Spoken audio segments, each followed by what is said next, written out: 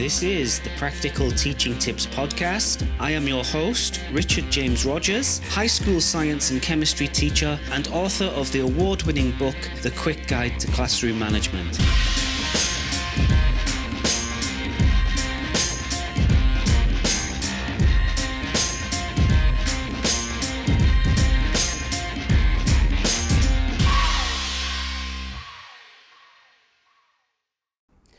Well, hello everybody, and welcome to today's episode on the Practical Teaching Tips podcast.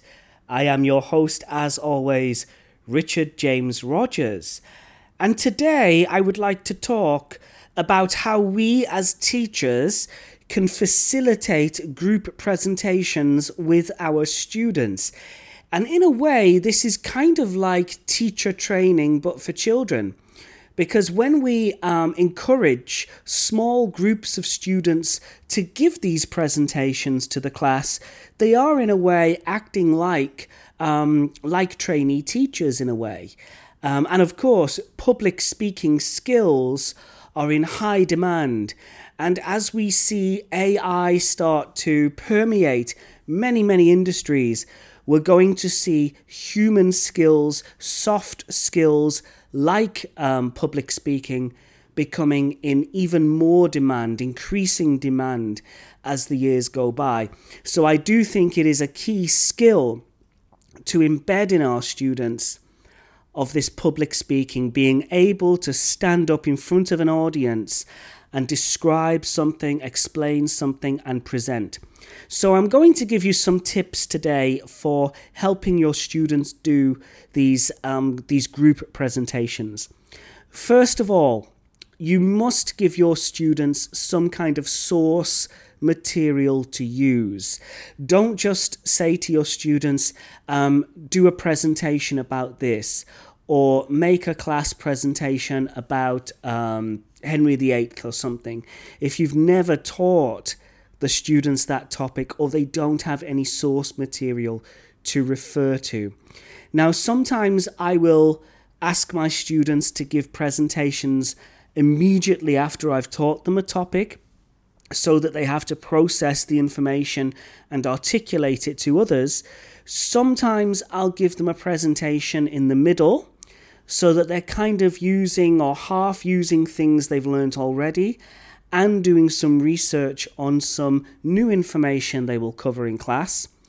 Sometimes, but rarely, to be honest, less frequently, I will give my students a topic that they've never seen before, and they have to do some research and present to the class that topic.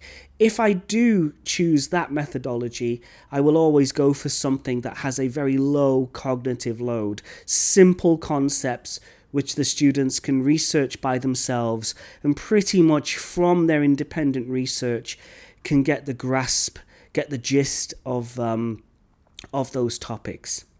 So that's the first thing. Make sure your students have suitable source material. You could share that on Google Classroom or your school's VLE if it's Moodle, Firefly, etc. It could be found in a textbook. It could be their class notes from when you've taught them previously, but make sure they have source material. Secondly, choose the groups wisely. Now, I always recommend the teacher choosing groups instead of students choosing groups where possible, because that way you avoid discrimination, you avoid students being isolated and left out because nobody wants them to join their group, but also because if you as the teacher know your students really well and you have that professional intelligence that I always talk about, you can strategically choose groups that have students that complement each other. For example, if you have a number of students in your class who are EAL, so they have English as an additional language, and you put them all together in a group, that could cause problems. It's best to spread those students out into groups where there's stronger English speakers, for example. You might want to avoid students who are constantly in the same social group and get them to work with students they're not usually used to working to or working with. And why would you want to do that? Well, again, it's a key skill. It's training our students to work with people who they wouldn't normally work with, which is what we all have to do when we enter the world of work, when we enter the workplace. So choose the groups as the teacher, put students in groups. The way that I like to do that is I'll line the students up and I'll give them a number. 1, 2, 3, 4, 1, 2, 3, 4, whatever it is. And I'll get all of the number ones to be in a group, all the number twos will be in a group, and so on. You get the idea. You may wish to do it randomly using the Wheel of Names, which is a great online tool I highly recommend, completely free of charge. And you just type in the student names into this little list, and it's a spinner, and it chooses a student name at random. That's a very good tool. So, source material, provide source material. Put students into strategic groups. Now, thirdly, and this is very much overlooked, I think, when teachers are assigning groups, unfortunately, and it needs to happen more often, and that is make sure every person in the group has a specific role to play. Now, if it is a group presentation, each group will have a topic or perhaps a series of subtopics that they have to go through. And I'll talk more about topics in a moment. But you want to make sure that one person is making slides that cover one topic. Another person is making slides that cover a different topic. And maybe one person is creating a quiz, a class quiz that the class can do. So make sure that there are very well-defined roles within the group. Otherwise, you're going to find that one or two people will do all the work and some people will be left behind. And that really is coffin nails to any kind of group work when people are not clear about their roles within the group. So assign roles. So far we've had provide source material, put students in strategic groups, assign roles to those students in the groups. And now let's talk about topics. How would you distribute these? It might be a good idea to give each group a different subtopic to cover. That would be useful if you want to introduce some variety into the lesson, or if you've very recently covered a series of, let's say, 3 or 4 different subtopics, and you could have 3 or 4 different groups. If you have a larger class of 20 to 30 students, you might need more subtopics, because if it's one subtopic per group, you'd need more groups. Alternatively, you could ask every group to deliver the same topic. Now, the advantage of that is that when the students do actually present to the class and the rest of the students are listening, they'll be listening to the same information presented in different ways by different groups during that time. So it should help with memory retention because they're receiving that information in multiple different ways from different groups. It's really up to you how you do it. I've found that it's easier to keep the listeners engaged when you have different topics.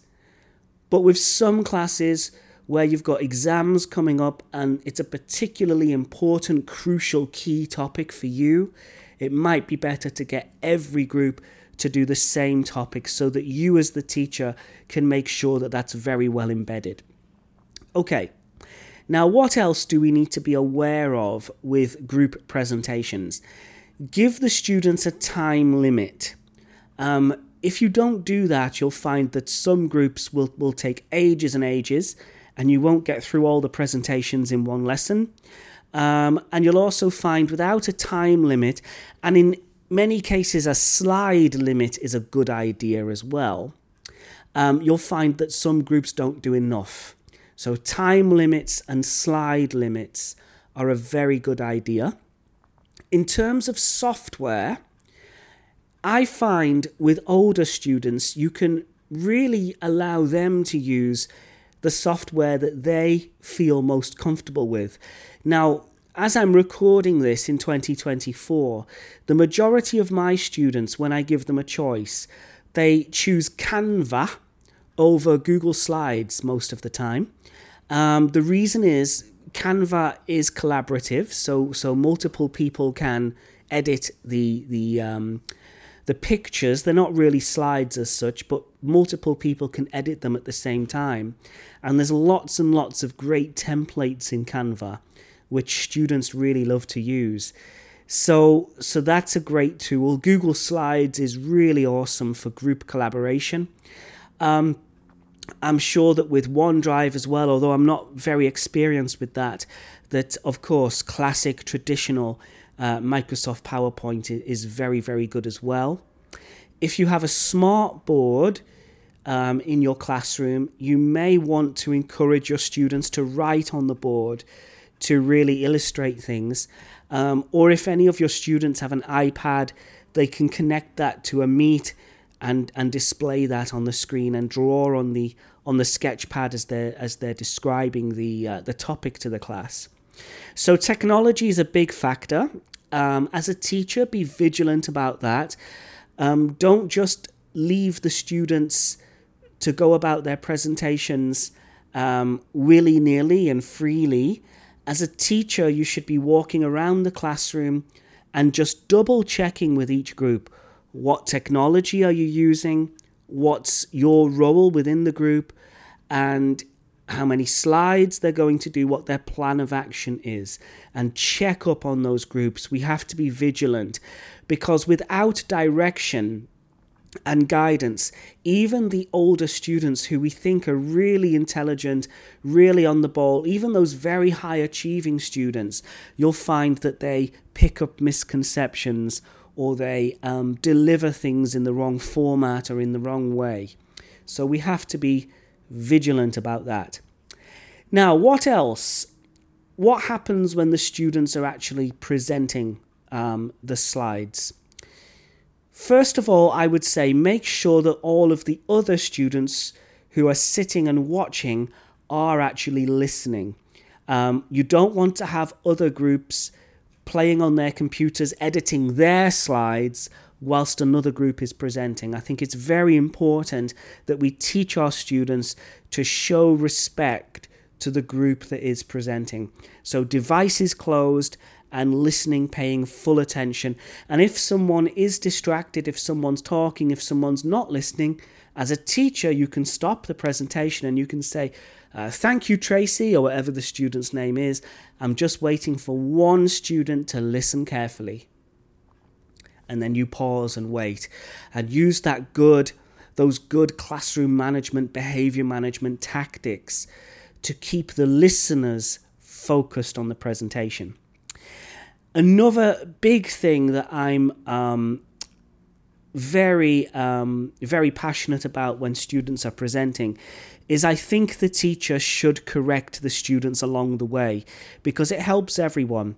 So if you notice that there's a mistake on a slide or a student says something wrong in a presentation, I think it is important at that moment for the teacher to address that. Now, of course, don't embarrass the student when you do that. You want to be as diplomatic and as praiseworthy as possible. You might want to use phrases like, what you just said there, Tom, is great. I loved what you said about the equations and the formulae. Let's look at that magnesium ion again. Is that the correct formula? Who can help us? This is a good point for us to learn from. And you can turn it into a little discussion like that. But it is important, any misconceptions or wrong information that is displayed to the students by other groups, the teacher should pick up on that immediately. Why? Because it's going to really reinforce those concepts for all the students in the class. If you leave it till the end, it's not going to be as effective. Now, what else? Once the groups have presented, or once each group has presented, I find it is very effective for the teacher to give feedback to that group. So what I will do is, when a group has presented their slides and we've done their quiz or whatever it's activity they have for us, I'll gather all the students around me. I've made notes on my iPad and I'll talk about the pros and the cons of the presentation. I usually start with the negatives, the things to improve, because research has shown that people respond better to feedback when you start with the points for improvement, and then after that you follow up with the positives, the things that went really, really well. And certainly my students who I've taught over the past 17 years now have all responded very well to that system of feedback. Things you should pick up on when students are presenting to the class. You should pick up on how much text there is on each slide. A common mistake that students make when they're presenting is they put too much text on each slide, and it's too much to read and it immediately disengages the audience. So pick up on that. Wrong colours which don't complement each other. You'll see students sometimes putting red text on a black background, for example, and it's very difficult to read. Fonts which are difficult to read, like brush script, for example, pick up on those things. Another common mistake that you'll see students make is they will read from the slides, which of course is a public speaking cardinal sin, I guess. At all times, the speakers and the group members should be looking at the audience, making eye contact. They can look back at the slide now and again as a prompt, but they should not be reading from the slide. We can all read. So I think it is important to reinforce that message with your students. And it's going to take several attempts at presenting for students to get this idea that they should be looking at the audience and engaging with the audience. So that's a big one, not reading from the slides. And another one is when writing is too small as well. Often you'll find that font sizes are too small on the slides and the audience can't read them. So that's another one, making text big, making text clear, not too much text on each slide. Don't read from the slide. Get the colours correct. And also as well, graphics. Graphics are so crucial for slide presentations, and yet so many students don't utilize them properly. And there's so many great tools now. Canva's one of them. In PowerPoint, it has an AI kind of assistant now with PowerPoint, where all you have to do is type the text and you click on design ideas, and PowerPoint even gives you these beautiful design templates. So there's no excuse now for students not to include good images and good graphics on their slides. Of course, if images have been sourced from the internet, make sure your students reference those images and say where they've got them from. And I think really by doing this, we're training our students in the key skill of public speaking. And when those students are working for different companies, or if they run their own businesses, they're going to have to do some presentations at some point. And I really enjoy doing this with students, I have to say. I really, really enjoy facilitating the group presentation activities with my students, because I know that I'm giving them the opportunity to build those crucial key skills of public speaking and presenting. And it's a great feeling as a teacher when you can really have a big impact on your students in that way. Beyond all of that, what I would say is that encourage your students to utilize the latest educational technology if they can. Now, I did mention quizzes before. Nowadays, we have lots of live quiz apps. I'm a massive fan of this. In fact, one of my most popular blog posts is called 5 Awesome Live Quiz Apps, I think it's called, for educators. I will link to that blog post in the show notes. It gets lots of traffic every day, that one. And of course, live quizzes like Quizlet, Blookkit, Kahoot is very good. Rolljack, iSpring, Quizmaker, Quizzes. These are all systems that the students can use to create a quiz which summarizes the presentation. Everyone in the classroom can get involved, and that way it's more interactive. You don't have 30 minutes or an hour of students just sat there watching slide presentations, which of course can be very disengaging for those students. So very, very important that we bear all of these things in mind. Now, I have to admit, I've not made any notes prior to making today's podcast episode, so I don't have the kind of usual summary that I would normally have. But please do feel free to share this podcast episode with others. Replay this to yourself many times if you need to get the crucial key points. And everything I've said today has come from many, many years of experience of doing this with students. Even back in the early days when I was a trainee teacher, I can remember my mentor from Bangor University, one of the professors there, coming to see me and watch my lesson when I was teaching at a school in North Wales. And in that lesson, back in 2006 now, the students were presenting to the class. So it's a very good legacy technique. My professor was very impressed with that particular lesson. And I do think that it's very good for encouraging group collaboration, teamwork, public speaking, presentation skills, oracy, which of course is just going to increase in demand as the world becomes more data-centric. The power of voice is becoming ever more powerful, I guess, as we enter 2024, 2025, and beyond that as well. So thank you, everybody. I do hope that this was a useful podcast episode today. If you'd like to get in touch with me, you can email me at info@richardjamesrogers.com. Once again, that's info@richardjamesrogers.com. Look for me on Google. I'm very Googleable. Just type in Richard James Rogers on Google, and you'll find all my social media there as well, where you can reach out to me. And please do check out my blog for teachers as well. There are hundreds and hundreds of blog posts on there now. I've been posting on there since 2015. Loads of practical teaching tips on there for you to read, print, share with others. You have my permission to do that because I own the copyright to it all.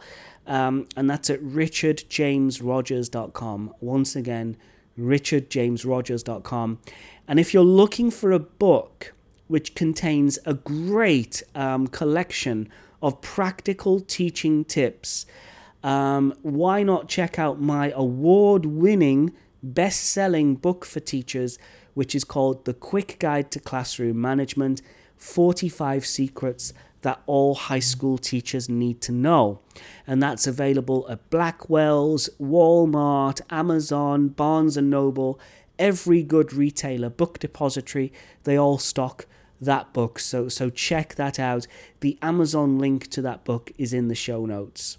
So thank you, everybody. Until next time, bye-bye for now.